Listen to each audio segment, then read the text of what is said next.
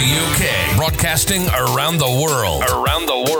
You're listening to the Mic Drop Club, hosted by Douglas Hammond-Dishe. Message received. You do not need to know what you need. Just engage with the podcast feed. Providing weekly insights into cool stuff we've read, saw, did, or heard about what made us say, wow, eureka, damn, nothing is off limits. If it motivates and inspires you to reach your goals, then it shall be discussed. Featuring guest interviews from high performers and people of influence, and weekly awards for the best mic drop moment. This podcast is guaranteed to leave you pumped up for the week ahead. Don't just live life. Make life boom. How you guys doing out there? Another spring day. The coronavirus is still on us. We have to be thankful for our health. For health is true wealth. Today, I've been blessed. I have my close friend, business partner in the sense of the Zimbabwe Nursing Association, which we put together many moons ago to connect with Zimbabwean health and social care professionals on their journey and support them throughout their profession. We thought today that we'll collaborate and discuss some serious issues that are affecting Zimbabwe in particular, but also the developing world, as it were. In relation to the coronavirus that is running rampant and shutting down business models, shutting down families, putting ministers, the Prime Minister himself right now is in intensive care, as Boris Johnson. So this is serious. If it can destabilize and completely turn on its head mechanisms, support, metrics, all of those things that we take for granted in the developing world, what more for a small population of say 12 to 14 million, depending on where you get your figures from in Southern Africa. How then is this going to affect a country that is under sanctions, a country that is not able to access the services, if the developed world, should I say, are struggling to get and procure ventilators? What more for a developing country such as Zimbabwe that is also having the compounded effect of poor investment, sanctions and whatnot. So, Bruce, welcome to the Mic Drop Club. How are you doing? I'm doing very well. Thank you for having me. This is a great opportunity here. Indeed so. And, sometimes, we say we're close, but connecting physically sometimes is the hardest thing to do. So I'm so happy. So I'm so happy that we're connecting, at least in the virtual sense. We can still connect and reach out. So as this was breaking in terms of this virus, the first things that we in the diaspora look to, so how can we support back? Because we straddle two continents, literally. Yeah. And that's a difficult effect. So how are things been with you? Well, as you said, when this all came about, the first thing that comes to mind is, oh my goodness, what if this hits Zimbabwe? Yeah. What if this hits my family? What if this hits my grandma in the rural areas, because as you know, it's affecting the elderly and now more so even the young folks as well. Yes. So it's been a huge surprise how this has taken over the whole world. Right now, I think it's about nearly 183 countries affected by the coronavirus, isn't it? Yes. And I think worldwide about 70, at least 70,000 people that I read the other day, have passed away due to the coronavirus. And most of those, imagine, are developing or developed countries, far better situations than Zimbabwe. So it's, I don't know, it's interesting where this is going to go. And if it really gets to hit our small countries and gets to hit African countries, it's the death toll is going to be monumental, I think. Yeah, I think so. It's one of those ones that are on epic proportions in terms of how it can ravage so quickly a population. Yes. And again, in terms of resources, Africa and any other developing country has a very unique situation whereby it's talent. Yeah. The bulk of it is not there. The bulk of the talent due to the brain drain are in the developed countries. If you take a look at I think the 5 Muslim doctors, they all traveled to the UK. Okay, so in terms of the support we do for the NHS and other healthcare organizations around the world means there's a hollowing of expertise at the front line. I do seriously fear and I generally worry for Zimbabwe and any other one, because again, as a country, as a nation, and as also a continent, as well as the planet Earth, we only as strong as our weakest link. Exactly. Yeah, and this started in China. Exactly. And it's just mushroomed everywhere. Everywhere. It's funny you talk about the issue of the brain drain and how African countries have lost that expertise to the more developed countries. That's just been really unfortunate, isn't it? Because it's where is the money? Where is the economy? Where do you think you can support your family better? That's where people seem to be going back to, or going to rather. So I said, yes, most African countries have had that loss, if you like, in terms of that talent of people that are in the health system. Only a few months ago, last year, I think we were talking about how the Zimbabwean doctors were going on strike, weren't we? Yes. About just the poor infrastructure, the lack of equipment, basic equipment, gloves, bandages and things like that. And a lot of people went on strike and typical of kind of African countries, the response wasn't one of saying, okay, fine, we hear what you're saying, we'll provide you, we'll invest in that. It was doctors being sacked, for highlighting what is a real problem. And now, fast forward now to this issue with the coronavirus, which brings about more emphasis on the fact that, we needed to have our health system developed. As I said in the issue before, back in the day, Zimbabwe was probably one of the better countries when you talked about hospitals. Yeah, but now probably the worst now. And this now highlights the fact that, one, we don't have the PPE equipment. People are talking about gloves, aprons, masks, ventilators, as you said. I bet you one could even count how many ventilators we have in Zimbabwe, let alone for all of the national hospitals and clinics around the country. So it's a massive problem, I think. It's a massive problem. Yeah. And I think only a few weeks ago, the ZimNurses Association, similarly named organization that's in Zimbabwe, were saying that they were going to have a tools down, just to get the government to say, listen, you need to give us the PPE for us to be able to do our work.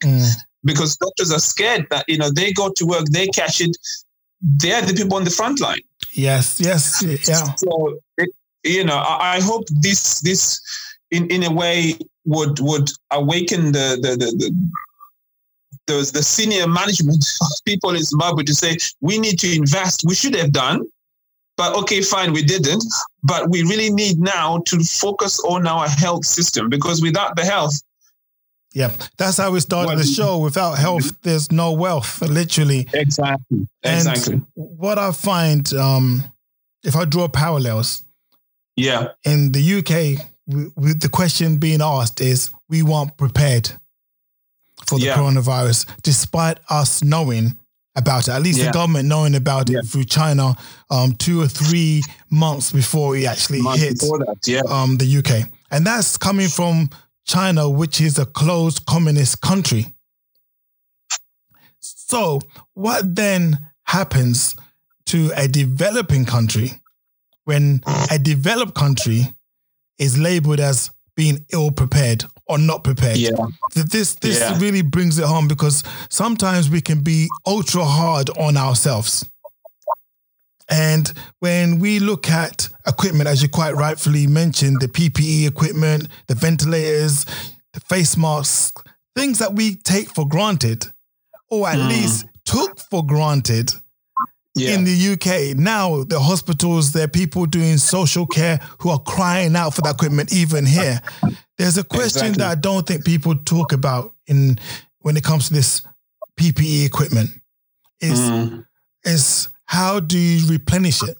Because these things you use once, literally, and you have to throw it away.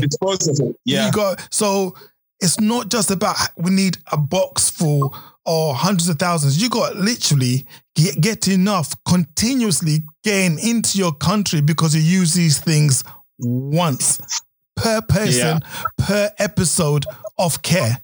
So one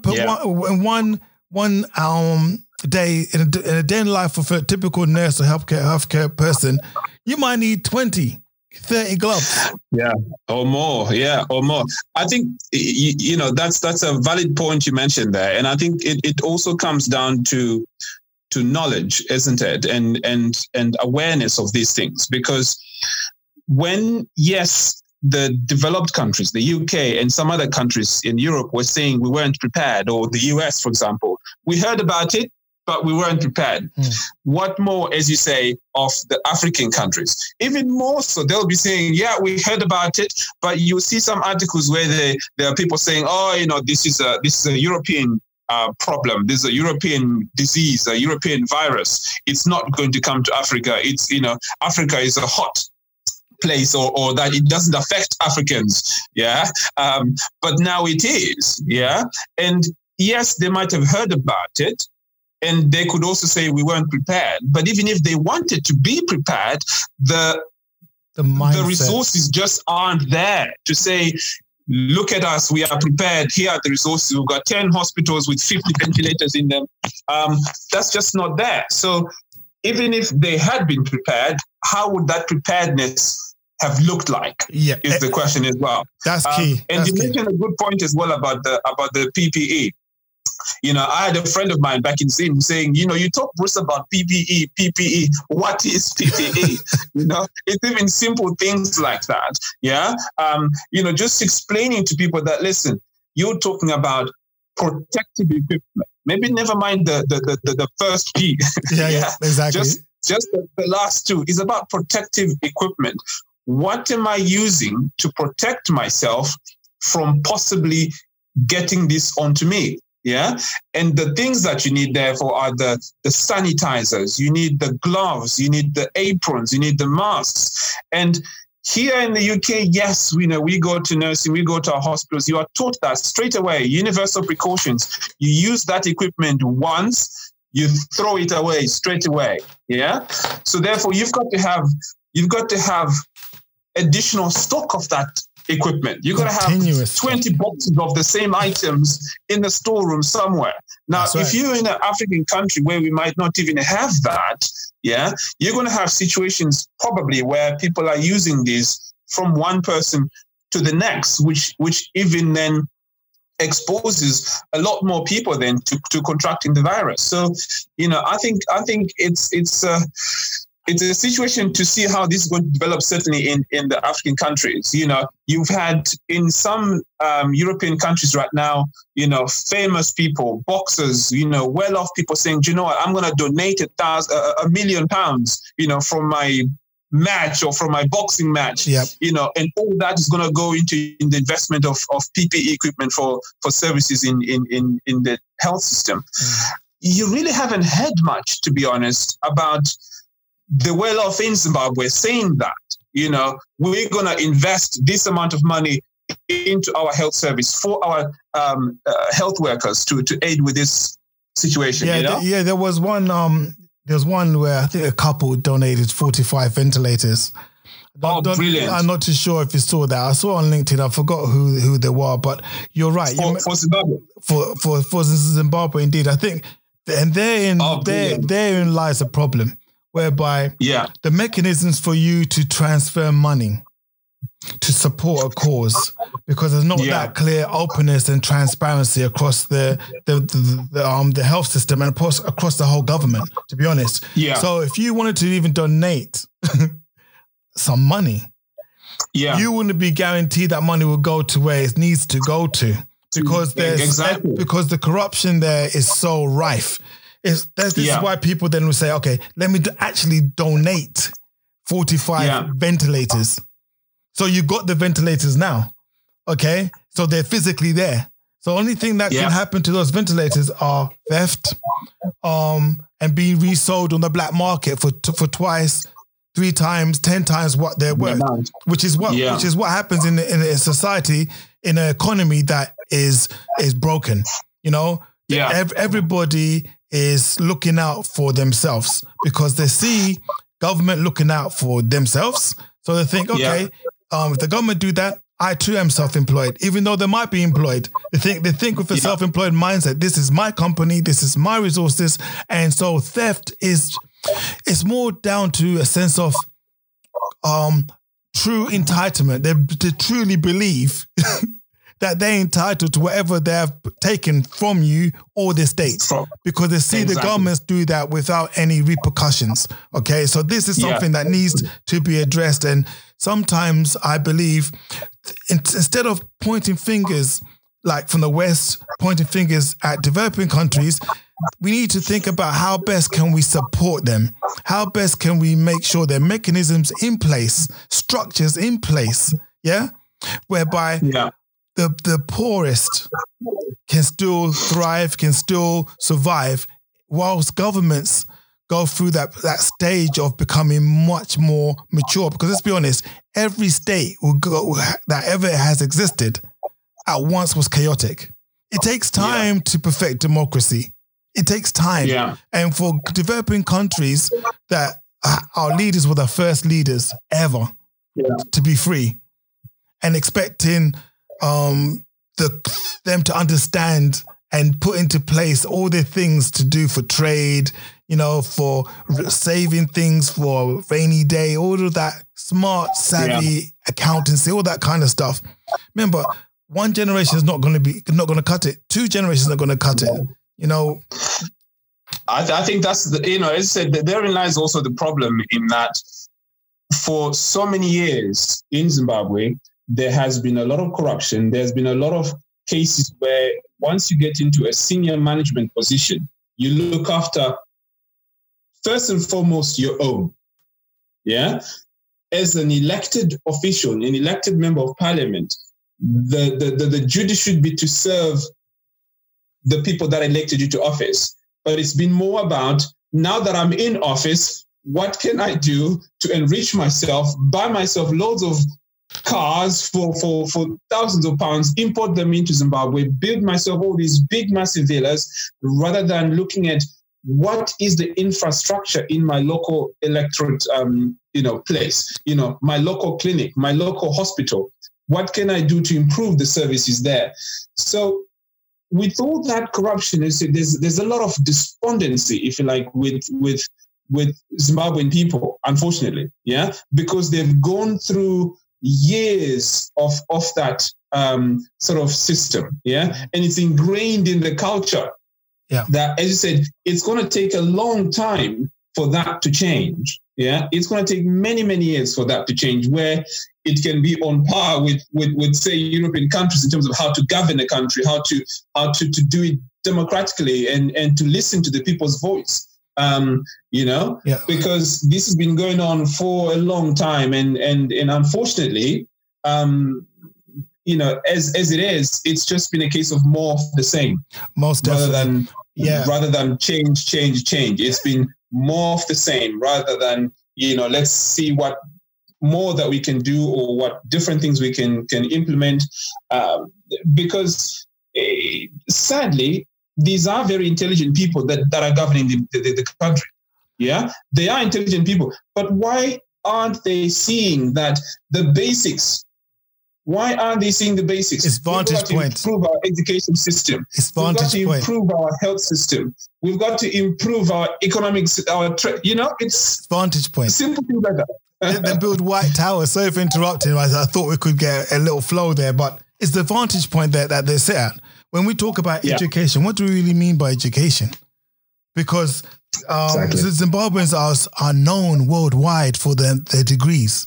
Yeah? Yes. We're similar to Nigerians. We value education, okay?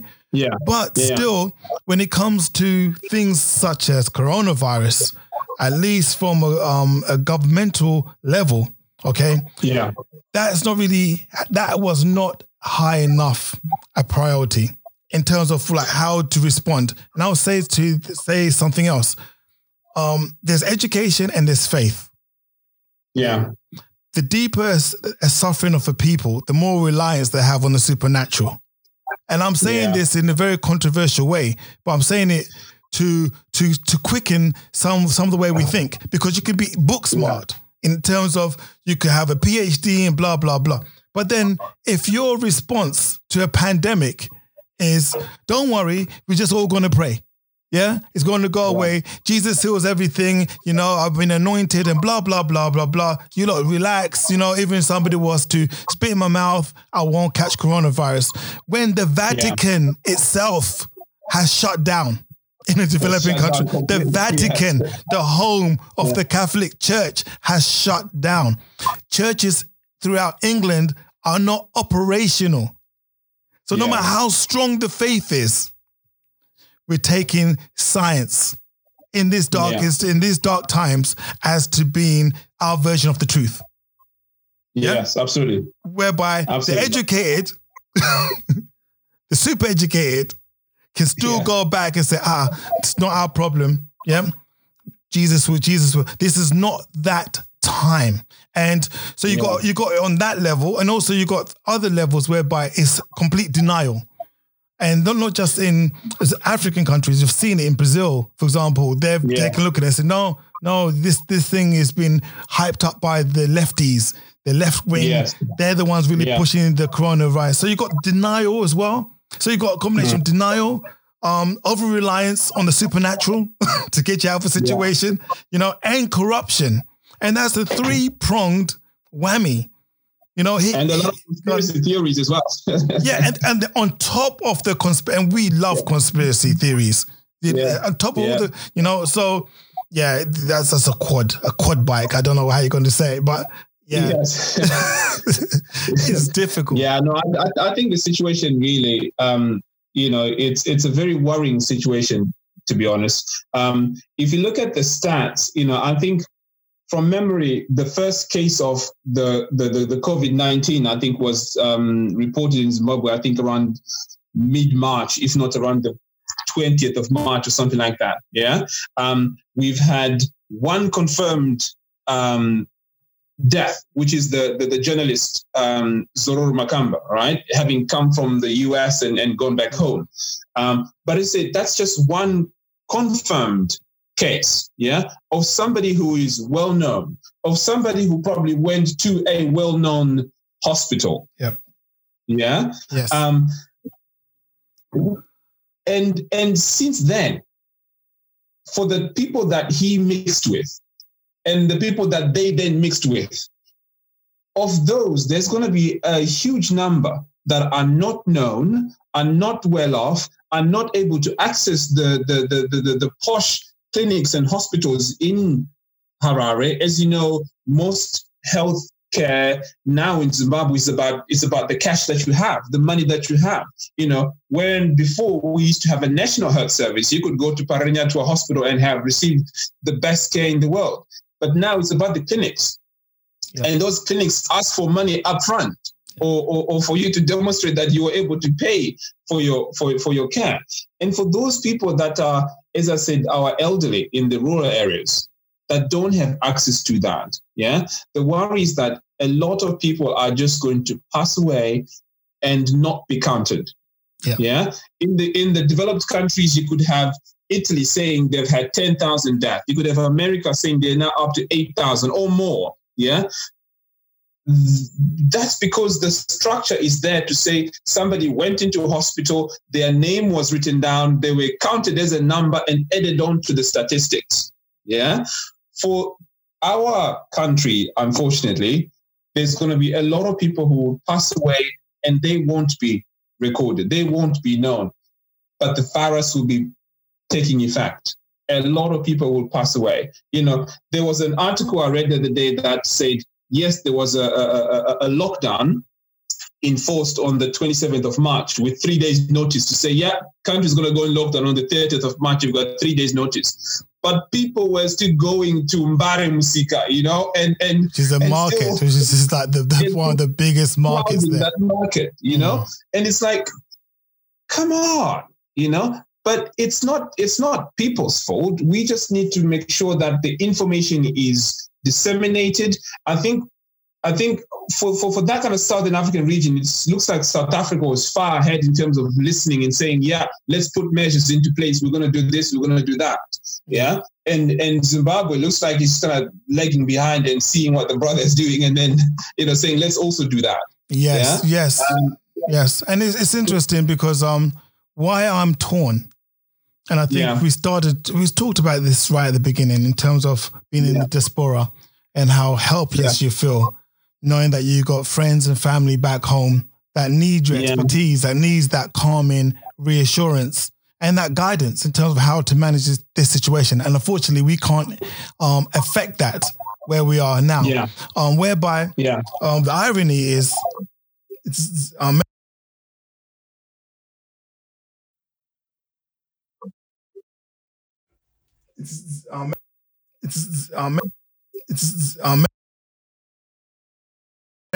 at all.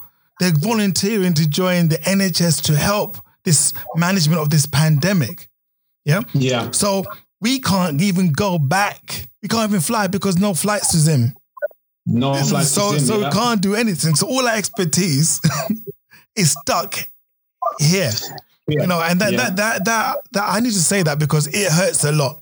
When you see a government and you see people behaving in a way that can't you see the danger? It's almost like you can see a child about to touch a hot stove. You can see it happening in slow motion, and then even warm the don't touch it. The child gets burnt. That's what I'm seeing from what's happening in Zimbabwe. This lack of coordination, as you quite rightfully identified, this requires a coordinated response. This actually requires, I think there's a lot of strength in asking for help. A lot of strength in asking for help. Absolutely. And this is the time whereby we do need help. Zimbabwe needs help. Yeah. Forget what exactly. Forget what the government might be saying. Okay.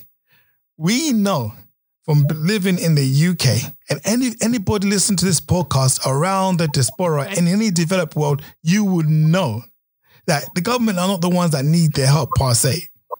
Yeah. It is the 11.9 million people that live in poverty in that place that need their help. Yeah. How now becomes the issue. The how becomes the biggest issue. And I think you're quite right. There's no harm in asking for help. And I think I've got to point it out here because, I think, yes, we talk about politics. We talk about mentioning what is not being done by those that are meant to lead us. I think we've got to highlight straight away that for us as directors of the Zimbabwe Nurses Association, this is not about politics. This is not about, slating the government, if you like, in case next time you want to go to Zimbabwe, you won't be allowed to come in. It's not about the politics, but it's about really calling people to account, to say, this is the situation. What can we do to help each other? What can you do to help us as your citizens, to help us as your people? Yeah. Because, as you said, a lot of things could be done that are not being done. Yeah. The basics of just asking for help, as you said. Yeah. It takes a big man to ask for help. Yeah. And as you said, there's nothing wrong in asking for help. Yeah. There's nothing wrong with that. If only some countries, or even Zimbabwe, could say, do you know what? We're a very small nation. if this affects us, it has affected us. We've got one confirmed case at the moment. Could we ask for help? What help could you give us? That would be a big step. I agree. You mentioned it earlier on as well about how we worry in the diaspora about the people we have back home. Absolutely. You've got a lot of people. I've got friends in some WhatsApp groups, 100 nurses from Zimbabwe or of Zimbabwean background working for the NHS. Yeah. Now imagine if out of those, we tried as best as we could to see what we can do to give back to the country in whatever way, shape or form. Yeah. That would be a massive step towards helping the services in Zim. But as we also mentioned before, it's about the transparency. It's about the not knowing, how do I even donate? How do I even give? How am I assured that money is going to get to that clinic in Marondia or to that clinic in Shavane or something like that? Never mind the most known clinics or hospitals in Harare. Yeah, it's about the small places that people are not going to be talking about, and how, for example, the ventilators that you talked about being, donated, where have those been sent to? Who's monitoring that? I'm sure there are people doing that. Don't get me wrong. But I think there just needs to be a lot more transparency to say, this is what we're doing. This is where we are. Right now, every single day at 5 o'clock in the UK, what is there? There is a national address. Yeah, there is a national address to the country to say, this is where we are. These are the graphs of how things are going right now. Stay at home. It's making a difference. Yeah, that would be helpful if something like that could be put in place as well in Zim. Excellent. I totally agree. I underscore everything you're saying there, because this is about true patriotism. This is not about slating the government, because in fact, if you take a look at what's happening here, whereby you have an opposition, you have several opposition parties, only one real strong one, but still there's several opposition parties there. Yeah. They're all singing from the same hymn sheet regarding this. This is a pandemic. This is not about party lines at all. So whereby you have inner fighting with the opposition themselves are in disarray. Having their own internal disputes about leaders and all of those things. Okay, this pandemic, while people are arguing, that is when people get crushed by whatever viruses, whatever situation, and they get exploited. So I think when I'm critical of the government, I'm also critical about the opposition. I'm just saying, you have to create an atmosphere whereby the people can listen to a united voice, particularly where you know it's almost 50-50, either go this way, you go that way. But if both sides are not saying the same thing, what do? You end up doing nothing. We need, and we need to demonstrate to the outside world that we can unify when it comes to the health of our nation. This is one of the things that it does not discriminate whether you're MDC or ZANU-PF. It's not one of those things. It affects everybody. It affects everybody. Absolutely. And as you said, I think to bring it back again, as you said, we need to be looking at raising that awareness to our fellow Zimbabweans that this is a pandemic. This is no joke. This is not a conspiracy theory about how people are putting, 5G poles or anything like that, or how this was developed in Western countries to kill all Africans. It's not about that. The point is, it is here. It is a deadly condition once you have it, and especially in Zimbabwe, without the service, without the facilities, it is certain death. So therefore, to make sure that we don't get to that, people need to observe the lockdown. People need to kind of ensure that they're washing their hands, stay at home, wash your hands all the time. Go outside, come back inside, wash your hands over and over and over again. Be, in isolation in its truest form. Don't go to the shabins, don't go to kind of clubs and stuff like that and think that this is not going to affect me. Yeah. And the use of those kind of sanitizers where they are there, for people to be able to use those. Exactly. You know, or else, as you said, this is really going to take a lot of lives, really, in Zimbabwe. Yeah, and the byproduct of people losing their lives is you're going to have to think about funerals. You also got to be looking about loss of roles in the families. Yeah. Let's be honest, in developing countries such as Zimbabwe, grandparents are normally the key support for young people. Yeah. You know, because the ones that are middle-aged, they're the ones in the diaspora trying to raise money, trying to do things. So as the grandparents, so the grandparents are gone, what happens to the children? So please, this is something whereby we all have to learn. In Zimbabwe, like any other developed country, any country that is now coronavirus is hitting them now, is at an advantage. Could just say you were like Spain or Italy, you got it very quickly after China. Yeah. But we can learn lessons from how other countries are dealing with the pandemic because we've got that time. There's that time period where you can learn.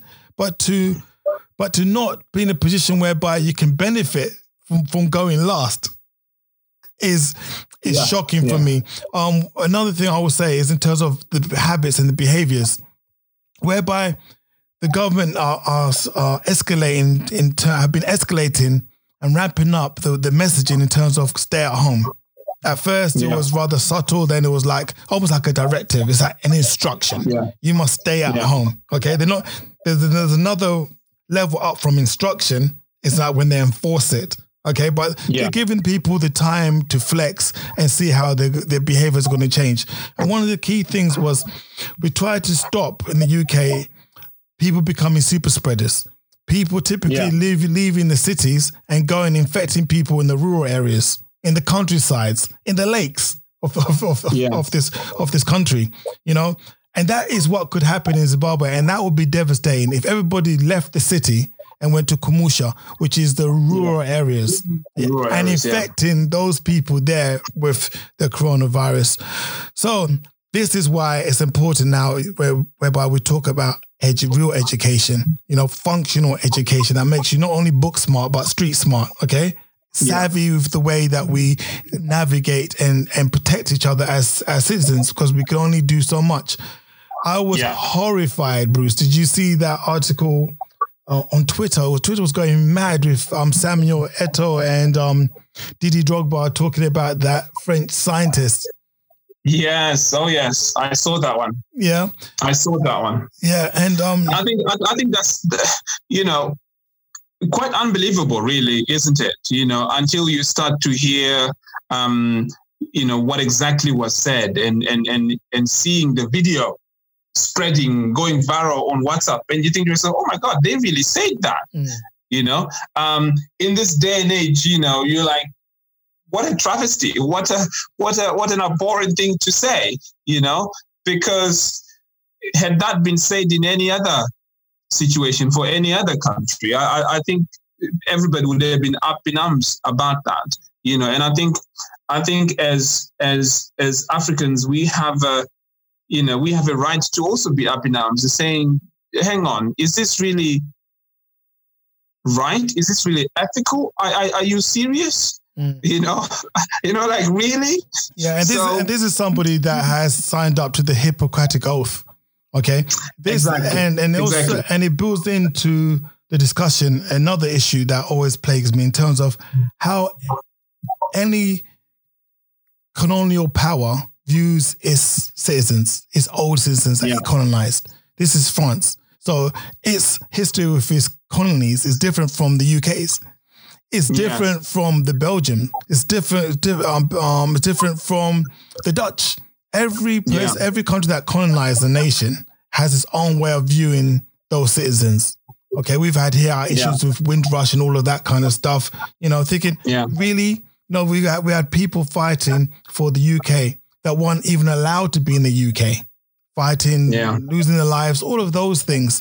So here's one whereby it's very disappointing that in 2020, when people can see the contributions of Africa to the developing world, that people can still have this archaic mindset. Even if you apologize before you say it, it kind of like makes it even worse. The fact that you're apologizing before you say something so damaging and so hurtful. We cannot go backwards. And I would say that leaders in the UK, leaders in the developing world have something to do with creating an environment where comments like that can be said by medics, right? And I'm looking at the developing world now because I'm critical at humanity. I'm a humanitarian, citizen of planet Earth, of Zimbabwean birth, but I'm a citizen of the earth. And if you take a look at what these developed world leaders have been doing, it's been becoming far more right wing. Whereby they've pushed the ante, where people can have the fortitude to pronounce such ill things in an interview scenario. In public, yeah. I think this was just one of those where he cannot take it back, or those professors cannot take this back. This is something that's remarkable to hear, and it's to think that this is still happening in this day and age. If the message had been, we have a particular vaccine that's been tried and tested here in Europe. We've done this. We've treated so many people. We want to offer our help and support to those that are willing to accept it in developing countries. This is what we have. Rather than saying we're going to use you as guinea pigs to try this new thing. It's shocking. I think that's where it's ridiculous. That's where it's ridiculous. Absolutely. That's the lowest of the low. As everything is. This is a very serious situation. I mean, sadly today I was reading that Boris Johnson has been taken into intensive care. So I think our thoughts and prayers go to him as well and his family. Yes. But again, his fiancée is expecting Carrie. She's expecting as well. So that point home that this is a very serious situation, and it doesn't discriminate as to who it affects, really. Yeah. And I would say, as we're wrapping up, I know this was a very impromptu conversation, but there's a lot of fluidity because there's a lot of honesty in what we're conveying here. We don't have to be furnishing you with all the stats and figures. This is not what this is about. Yeah. This is an expression of how we are trying to make sense of a pandemic. Pandemic. Effect is affecting our nation. So I would like to close. My closing remarks, if I can go first, only because I'll forget what I'm going to say, is for Zimbabwe, which is a developing country, we all recognize that. And the other developing countries, yes, but I'm talking about Zimbabwe. Zimbabwe needs to have the mechanisms, the supports, the right tools to get itself not only out of this situation, but in a better economic state.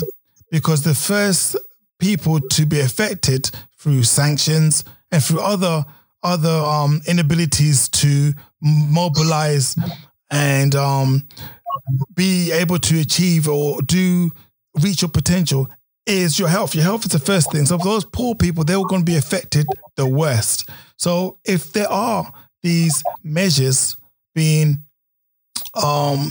held against a country, a government that is targeted, you know how it's crippling a developed country where there are no sanctions, there are no negative perceptions, and there are no hurdles the UK government has to do. Other than its own red tape it puts in place to make sure that things are quality checked and agreements are signed and blah, blah, blah. But there's nothing external hindering their ability to access the tools and the services it needs to get out of the situation. So if those are there in place, holding Zimbabwe in the chokehold, I would applaud any government to think about and strongly urge them to remove them. Because if a country is not able to get itself out of this situation, you're only as strong as your weakest link. This virus will mutate. and it will always be here for a far longer period of time anyway than if we had given everybody a fair chance, a fair crack off the whip to uplift. Because this is the life-changing event. All bets are off. Everything that preceded coronavirus in terms of relationships between countries should be like null and void. Wake up. What are you going to do now? I want to help my people. Yeah. Okay, let's help you. Let's build a new relationship out of a situation that is life-changing and is very damaging, but there's positivity. There's a ray of light in terms of, and when you come out, everyone's talking to my children the other day, it's like, how are we going to be when coronavirus is gone? We're going to appreciate each other a lot more. We're going to love each other a lot more. You see, we're not going to take each other for granted anymore. But when we have things in place, mechanisms in place that only make people dig their heels deeper, becoming more argumentative, it's not good. It's not good. It's not good. Bruce, anything for you? I don't have as much to say in terms of wrapping up. I think my message really, and hopefully we can be able to share this with friends, also in Zim, is just to say, stay at home. Most definitely, stay at home. Stay at home. Respect all of the conditions that are being put in place. Wash your hands as many times as you can. If you can with soap, and if you got the sanitizers, do use them where you do have them. And my message as well to the leaders of our country is to just say, your people need you. Your people need you. And as I said before, as intelligent people, I would leave it at that for them to know in what way do our people need us. But right now, I think Zimbabwean people need that leadership more than ever, or else we're going to lose a lot of people in Zimbabwe. Most definitely.